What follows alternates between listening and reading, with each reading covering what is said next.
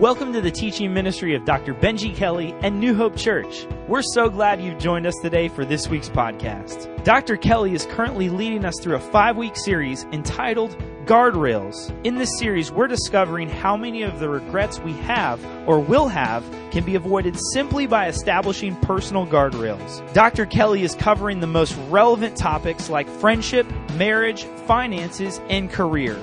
Now here's our guest speaker today, Pastor Chad Lunsford. How we doing today, church?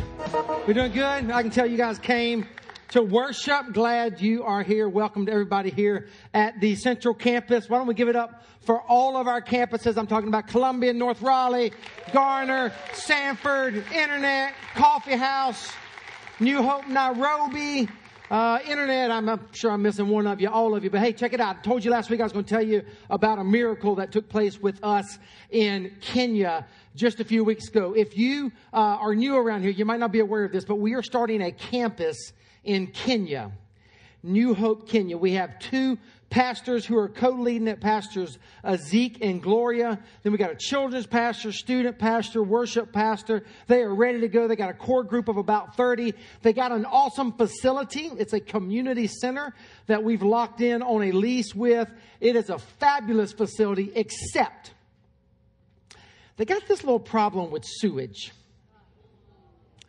I know. And it's too small of a pipe. I'm not going to get too much into the details, you know what I mean? But it's just bad. And I know it's a different place. Kenya's different from here. But I don't care where you worship. There are some things you just need to be able to do. And you need to be able to worship God without the smell of sewage. Can I get an amen? So we're there, and they're telling me about it, and I was like, "Well, I need to see how bad this is." So they walked me back to the bathroom, what they call the washroom, and sure enough, I mean, it was bad. And so we're there, and I'm like, "Let's pray. Let's pray over the building. Let's pray that God will use us. We're going to launch this campus in July." So we gather out in the yard and we start praying. And I don't know how else to describe it except to say the Spirit of God just kind of descended and we just prayed and prayed and prayed. And in the midst of my prayer, I prayed that God would help us figure out how to fix this sewage problem, because it's been that way for like 5 years and no one can fix it and no one has the funds for it and all that kind of stuff. Well, when I get finished praying, we lift our heads and there is a couple, a man and a woman, who they weren't there before we started praying. And one had a suit on, and when she had a nice dress on, I could tell these people are official. And so I introduced myself, and we started talking, and they have a clipboard. And I said, "So what do you guys do?" And they said, "Oh, well, we walk around, and we're environmentalists." I said, "Well, we got a little environmental problem right over there."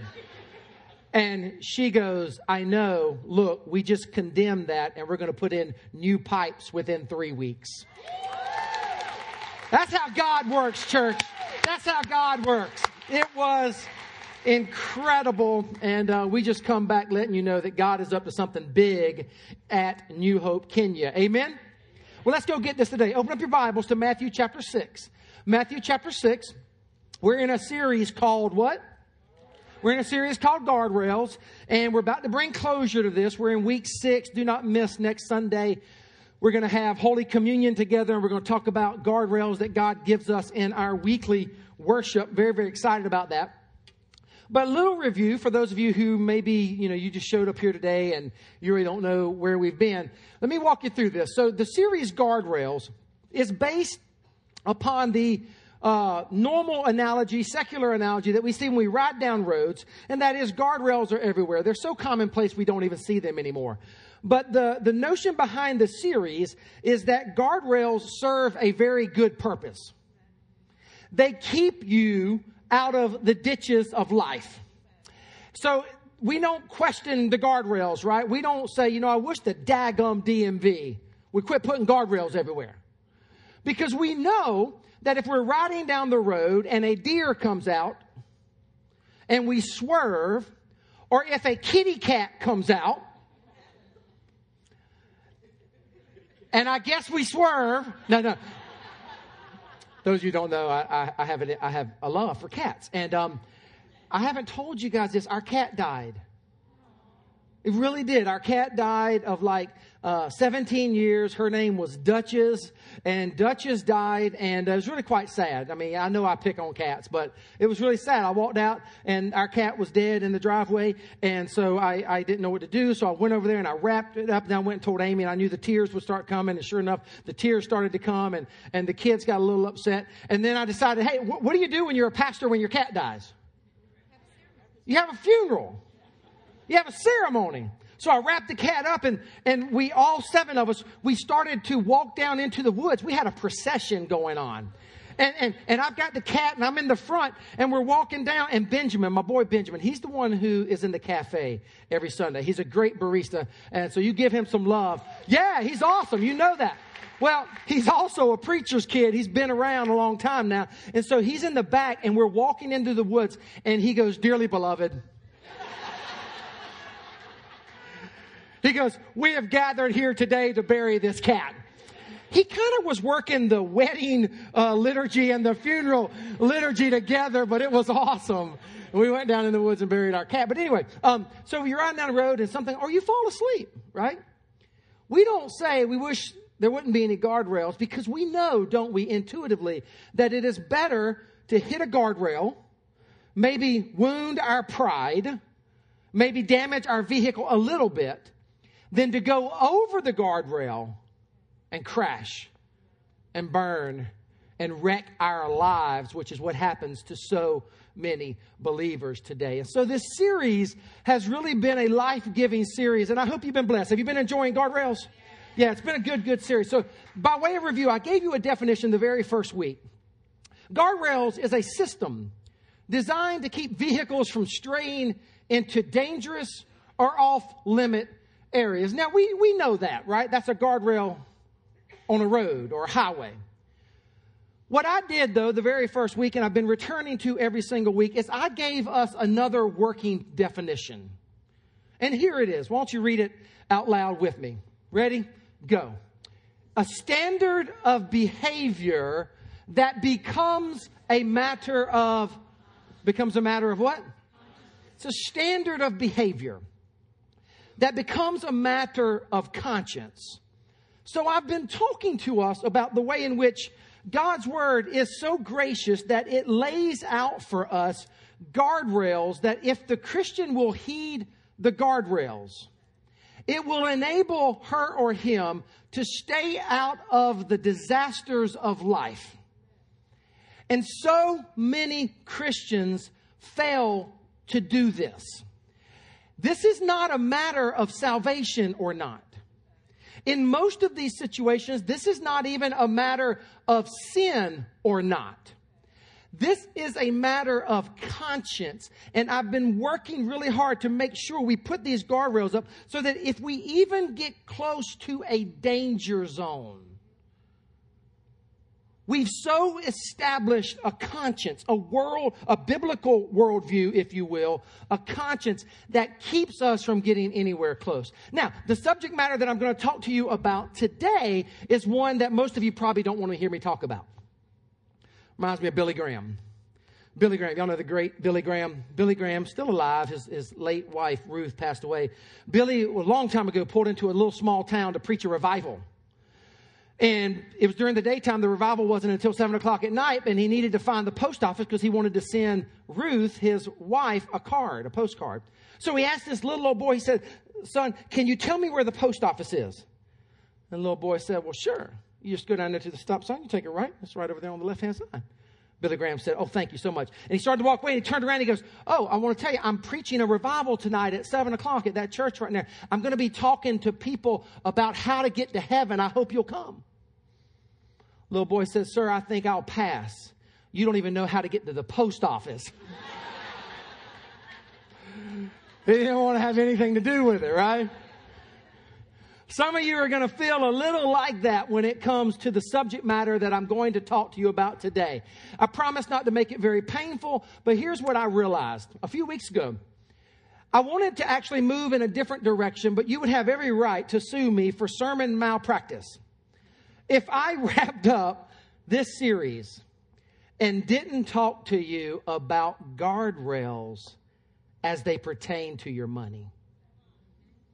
See, most of us don't like when preachers talk about money because you feel pressured, you feel guilted. Sometimes you've been manipulated. I do not roll like that, never have, never will. And so more than anything today, I'm not really going to talk to you so much about your money and what you should do with it in relation to the church, but I want to talk to you about the way in which Jesus Christ was so passionate about this that he talked about money more than any other subject in the Bible other than the kingdom of God. And he did so, listen, because he knew that money was his greatest competitor for your heart.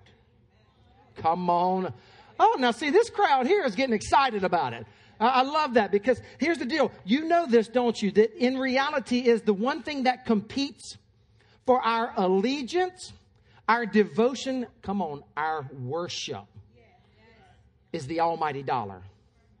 And Jesus knew that. And in the Sermon on the Mount, Matthew 6, hopefully you're already there, Jesus comes out early in his ministry and he spoke about money. And he not only spoke about it early in his ministry, he spoke about it throughout his ministry, spoke about it in the end of his ministry. Money was a very important subject because Jesus knew that if he could get a person's heart, if he could get a person's mind, if he could get a person to serve him with their money, he's got a fully devoted follower on his hands that he can bless. Amen? Oh, we're going to have fun. See, I didn't have anything to worry about with this group. Matthew chapter 6. I love it. Way to go, church. Matthew chapter 6. I'm going to start with verse 24. If you're ready for the word, say, bring it. Matthew 6, 24. No one can, what's that word right there? No one can what? Two masters. Either you will hate the one and love the other, or you will be devoted to one and despise the other. Now, if you got your Bibles open or your iPads or whatever, circle or highlight the words serve and devoted. They mean basically the same thing. You cannot serve both God and what, church? You cannot serve both God and money. Now, as I talk about this subject of money, I need to let you know that most people, not just in the world, but most people in the church, fall into one of two camps. I can explain it to you like this. With the subject matter of money, there's a guardrail. Oh, I'm not coming over. Don't worry. I've talked about going over the guardrails into the ditches of life. But with money, there's kind of a ditch on each side. There's a ditch on each side of the subject matter of money. And there's usually one extreme or the other. And here are the two extremes. The first extreme are the what? Help me out. The consumers. The consumers.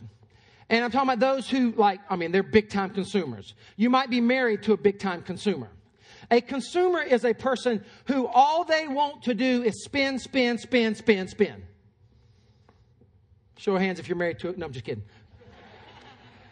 Some of you are married to consumer. Consumers are the ones, they consume everything. They sometimes have multiple homes, multiple cars, multiple this, multiple that. They don't think about the future. They're like, hey, you can't take it with you, baby. Let's spend it and party. That's the consumers, right? There's another group, though, and they're called the hoarders. Show of hands if you're married to a hoarder. No. Hoarders are those that they're scared of the future. They stockpile stuff. They think the bad day's coming. And that you'll go into their attics, you'll go into their basements. Man, they got stuff stockpiled. Enough toilet paper for 2,000 years. Right? Soup, guns, ammunition. And I always like to have fun with the hoarders because I know some hoarders, man. And they're like, what are you going to do when it all goes down? I'm like, I don't have to worry about it. I know you and I'm coming to your house. Right? So hoarders, man. And if you're not married, single people up in the house, you need to know this. Opposites attract. And consumers often marry hoarders. And hoarders marry consumers. And the fireworks fly, baby. You got to kind of work through this, right? Consumers and hoarders. Now, here's what you need to know about both of those ditches on each side of the guardrail. There's one word one word that links consumers with hoarders. There's one common denominator, if you will. And it is the word, I hope you're writing this down. It is the word greed. Greed. Consumers and hoarders might be very different in their approach. But the one thing that links the consumer to the hoarder and the hoarder to the consumer is that they both operate out of a position of greed. The consumer is all about the greed now. The hoarder is all about the greed later. And what you need to know if you are a greedy person, I just want to say this up front too. Like, I know there are very few of you right now going, I ain't greedy. And there are very few of you right now that are saying that I am greedy. Greed is an interesting subject. I've never had anybody actually say to me, I'm greedy. It's a hard subject, isn't it, to admit. But I'm not gonna convict. I'm gonna let the Holy Spirit work on you. Only you can decide if you're greedy or not. But here's what you need to know if you are greedy. If you are greedy, the greedy person operates from the position that there really is not a God in terms of your finances. Now, I know. None of you would say there's not a God. You're in church, right? That's why you're here. But if you really go to work on greed and you really study the subject matter, and if you really get to know a greedy person, and come on, we're all greedy to some extent. Whenever I start to default toward being greedy with my finances, I'm starting to operate from a position as if there's not a God. Because it's clear in Scripture what the Bible says about how I handle my money.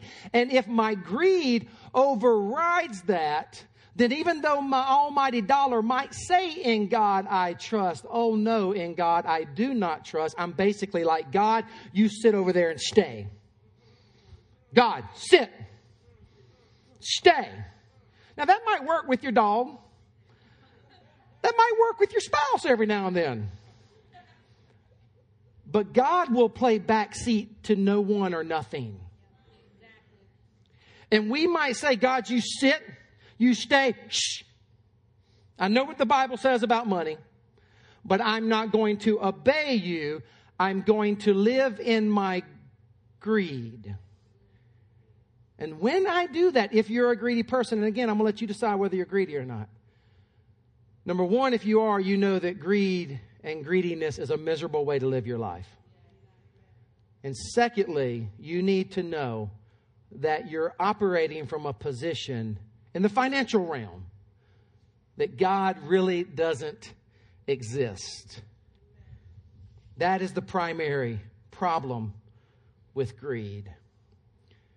And here's the simple solution. It's simple, but hard to live out. 3 words. Some of you have heard me talk about this before.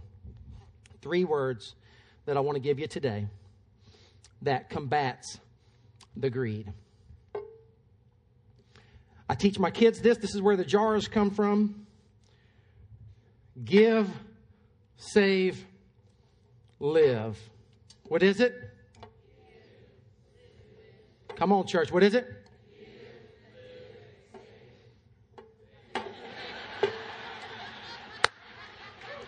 Your feedback was so awesome, I knew something was wrong. Way to go.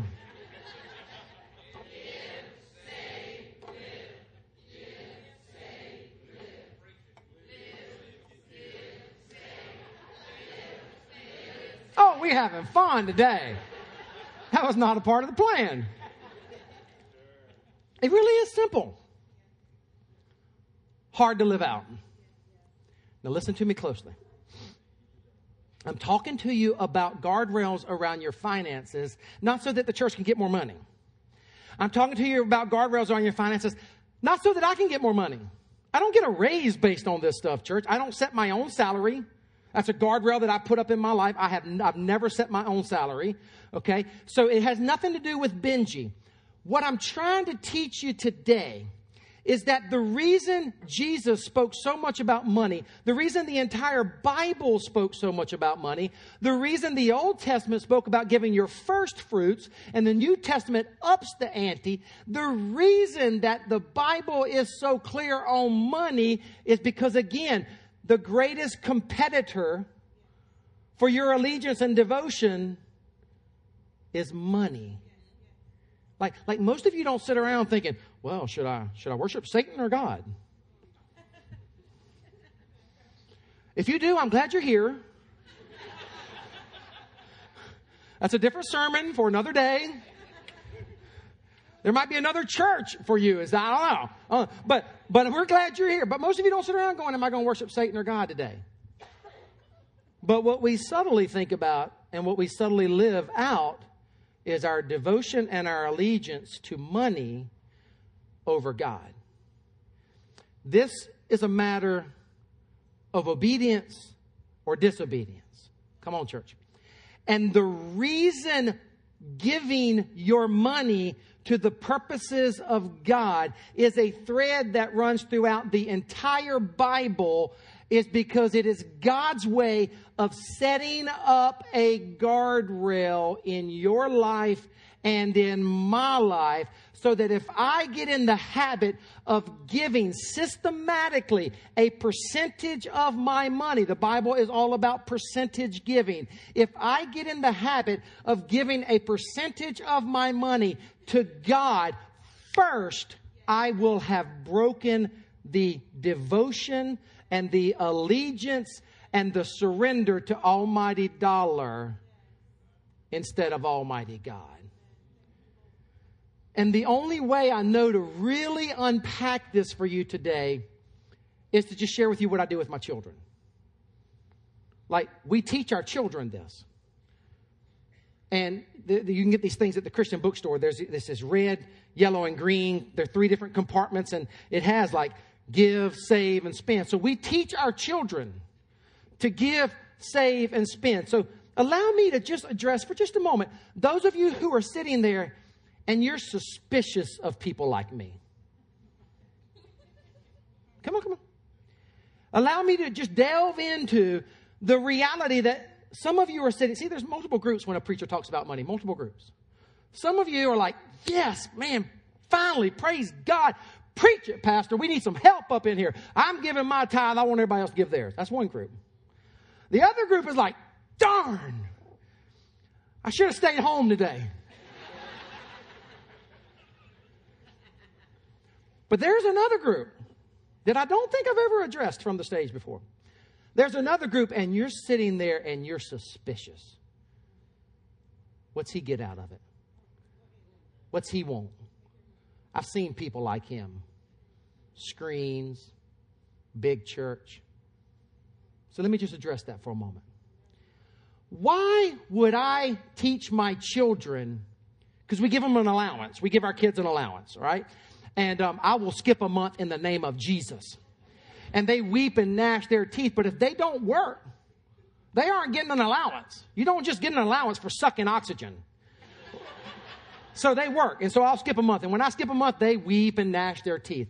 But when they do work and I give them their allowance, why would I teach my children this? Why would I teach my children to tithe 10% of what I give them back into this church? Why would I do that? Let's think of a couple of scenarios. Maybe I do that because the church really, really, really needs their $4 tithe.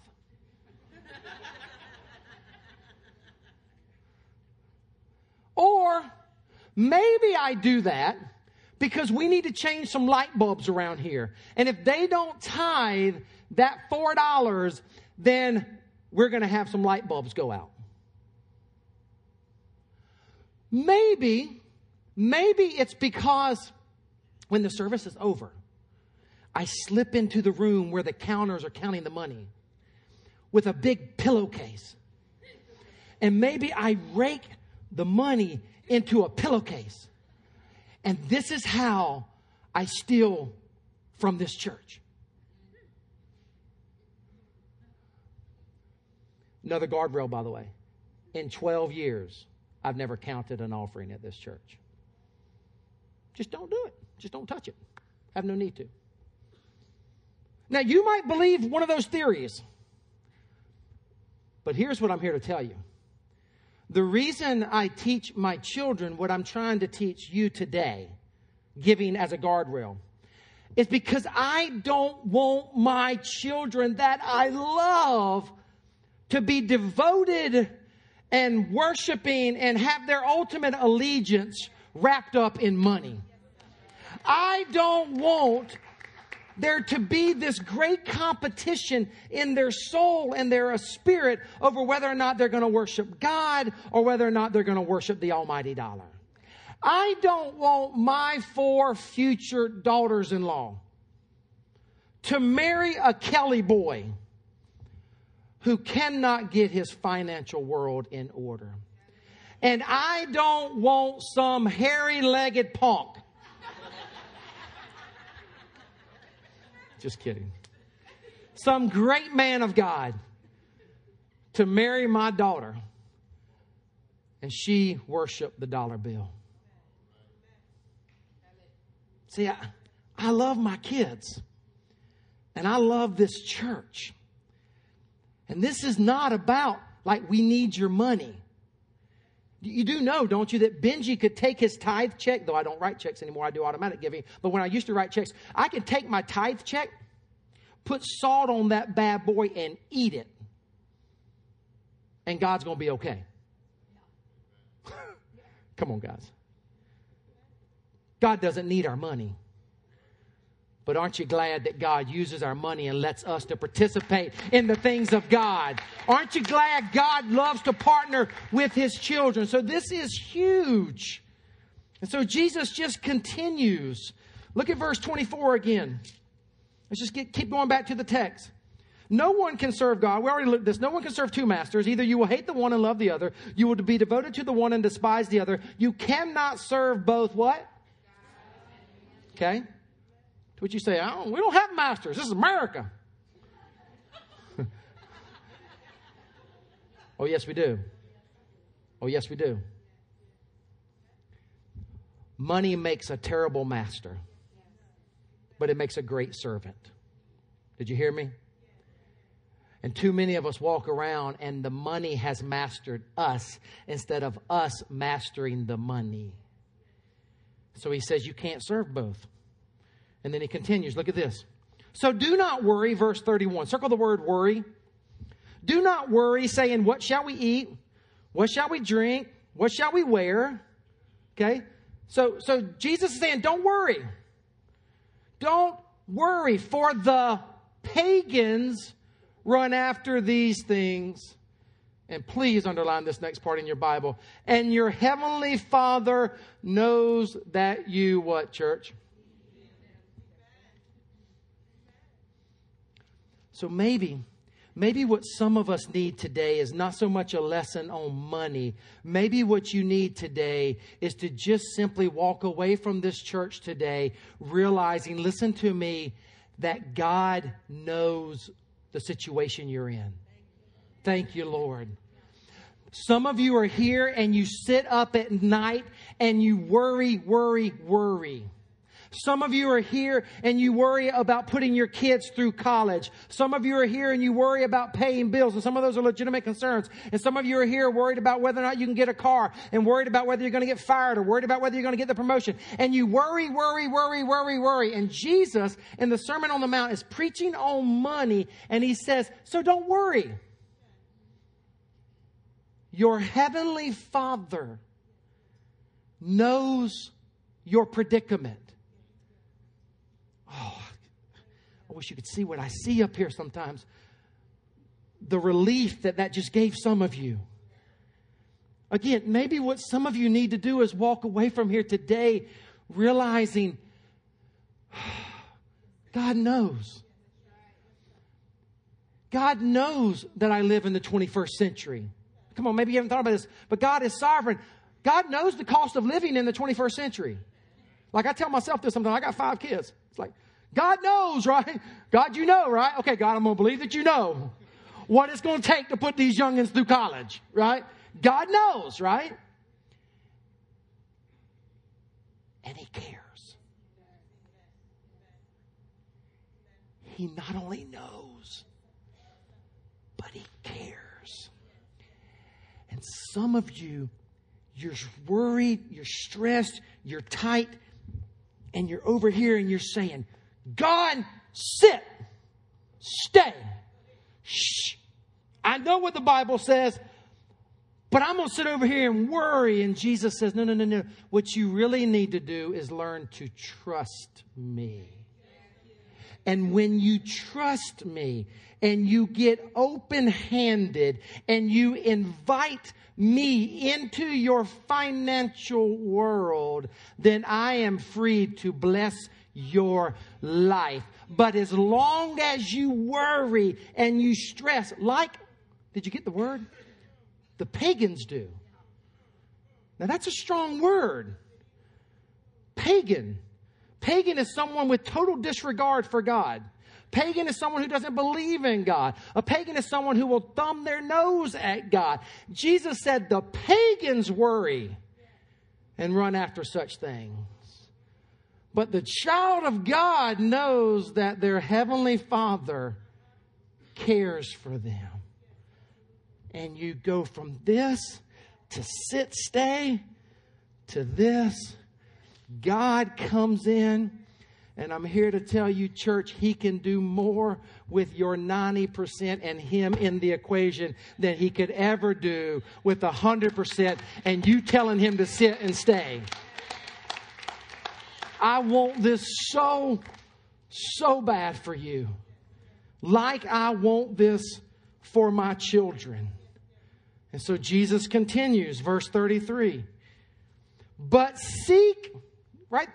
What's that word? Seek what? Come on, a little bit louder. Come on, seek. Jesus is saying, in the arena of your money, something's got to be at the front of the list. And you know this, don't you?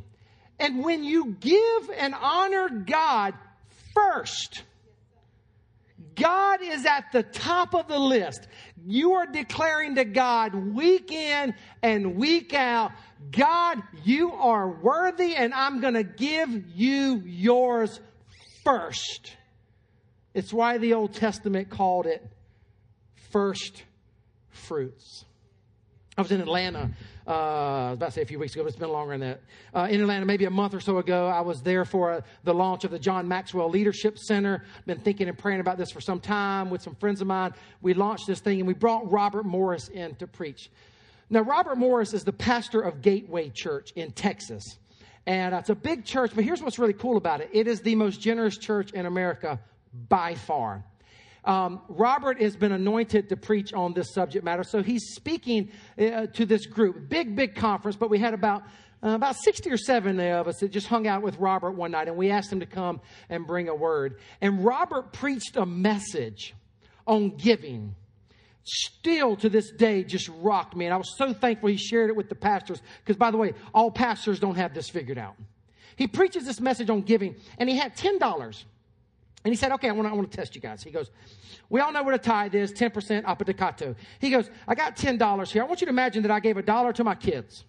And I want you to imagine that I gave $1 to retirement. I gave $1 to pay toward my mortgage. I gave $1 to this. And he got over here and get about 7 or 8. He goes, and I gave $1 to God, $1 to God's church for his purposes in the world. He goes, is that a tithe? And some people in the room said, yes. And I knew to kind of be quiet. I thought it was a trick question, and it was. His point was, that's not a tithe. You know why that's not a tithe? Because it wasn't given first. The Bible says, seek first. Seek what, church? The Old Testament says first fruits throughout the entire Bible. It's as if giving is a test where God says, I'm going to give you your resources and you will show me that I am really Lord of your life if you give to me first. So in my family, that's why we went to e-giving. My family, e-giving, first of the month, bam, every single month. It's our way of saying to God, you really are Lord. Seek first, watch what it says here. His what, church? His what? Kingdom and his right living. His right living. Seek first his kingdom and his righteousness, and all these things will be given to you as well. So if you're not a believer, if you're not a Christian, and you just decided to come to church here today, we're so glad you're here. None of what I said thus far is for you. You can just take a bye from any of this. But if you're a Christian, if you're a baptized, born again, child of God, I want this so bad for you. Not for me, but for you. Giving is the way in which God says to you, put up a guardrail, and if you will habitually honor me with the tithe, you will declare to me that I am your Lord and Master, and you will invite me into your financial world. I want it for you. But you know what? I also want it for this church. I would not be completely truthful if I didn't say to you, and we'll end with this. Could you imagine what this church could do if we get this one right? See, some of you think, oh man, that church has plenty of money. That's the big church. They even got moving lights. TVs, right? Fountains. We, like most churches in America, we're not doing too well in this area. Now, 2014 has started strong, and it's really, really strong, and I'm excited about what God's going to do with us. Amen? But let me just share the reality with you. Statistics say, and I think it's true here, most Christians give around 2 to 3% of their income to God. And hey, come on, we're doing pretty good, aren't we, on 2 to 3% of our income as a church? We're doing pretty good, right? Got a nice building, got 36 acres of land here in the epicenter of North Carolina. We got 8 campuses. And you might think, well, that's good enough.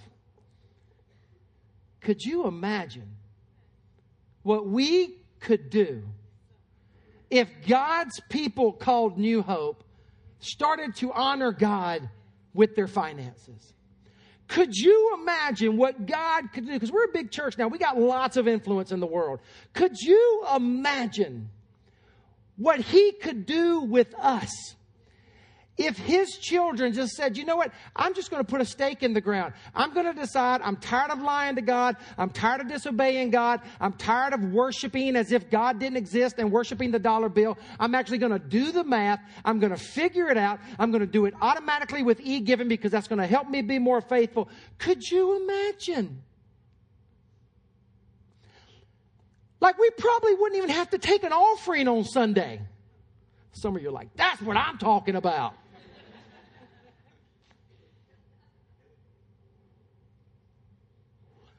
We were in Kenya, and I came across this orphanage that my wife had researched, and we wanted to see if it was legit. It's called the Ark.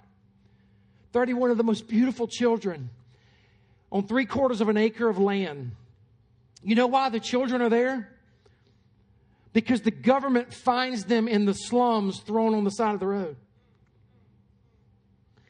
And they bring them to this place called the Ark. I've never seen a more beautiful embodiment of the hands and feet of Christ. I came back, the Ark, you're going to hear about this at the membership meeting, but we're going to support the Ark every month as a church. Amen? Christian leaders, beautiful organization. And I thought, man, if we were to get this right, we could start our own orphanages. New Hope, Kenya. Bohoke, Haiti. Kiria, Kenya. These villages that we're in. We're only making a dent in the world, church. Could you imagine what we could do? Better put, could you imagine what God could do with us if we get this one right? Come on back. back across the ocean. Let's get here in North Carolina. Can you imagine how we could impact the children and the students of our church if we get this one right? Could you imagine how we could have a leadership development center here where we as a church are not just getting old and dying, right? But we're pouring into the next generation. We're raising up leaders to shine the light of Christ in the dark world when you're gone and I'm gone. Can you imagine the staff we could hire? Could you imagine when we knock the walls out of this building, and that's coming. I mean, we're out of room, right? Could you imagine we would never even have to have a capital campaign? We wouldn't. Church, New Hope wouldn't have to have a capital campaign. You know why? Because the generosity would be flowing so much that there is no telling what we could do in the world. We can do this. And I challenge you and I encourage you, and I admit it on two levels. One is for your own life, for you to plant and establish some guardrails in your finances. God, I'm going to honor you. I'm going to give right off the top your tithe to your church, to the glory and honor of Jesus. I'm going to save for my future, and I'm going to live on the rest. 10, 80. It's about what I teach my children. I want it for you, but listen to me. I want it for our church. Because if we do, hear me, church, you think you've seen something in 12 years? I think I've seen something in 12 years. We haven't seen anything. If God's people start getting this one right, the best is yet to come. In your life, in my life, but also in the life of this church. Can I get an amen? In the name of the Father, and of the Son, and of the Holy Spirit. Pray with me. Father, God, thank you for your word. Thank you for your people. And God, I just want to acknowledge that I know that this one lands in different places for different people. And I also want to acknowledge, God, that it's easier said than done. I pray for every single person here, God, and those at all of our campuses. Father, I pray that your Spirit would come in, and where there needs to be encouragement, you would encourage.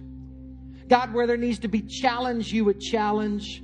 God, where there needs to be confession, repentance, that would take place today, God. And that we would leave here today fully aware of the fact that you are still our Heavenly Father. And you know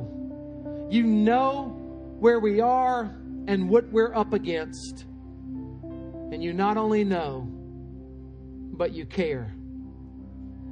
So give us the courage, God, to invite you in. Do your work in our hearts right now, Father.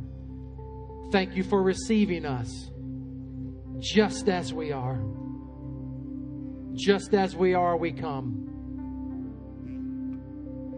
In Jesus' name we pray. Amen.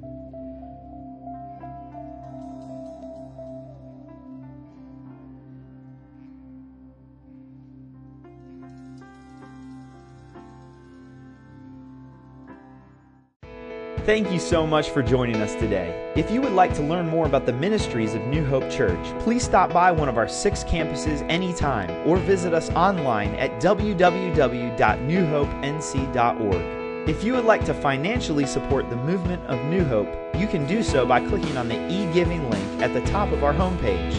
We hope you'll join us next week. May God bless you, and thank you for being a part of our church family.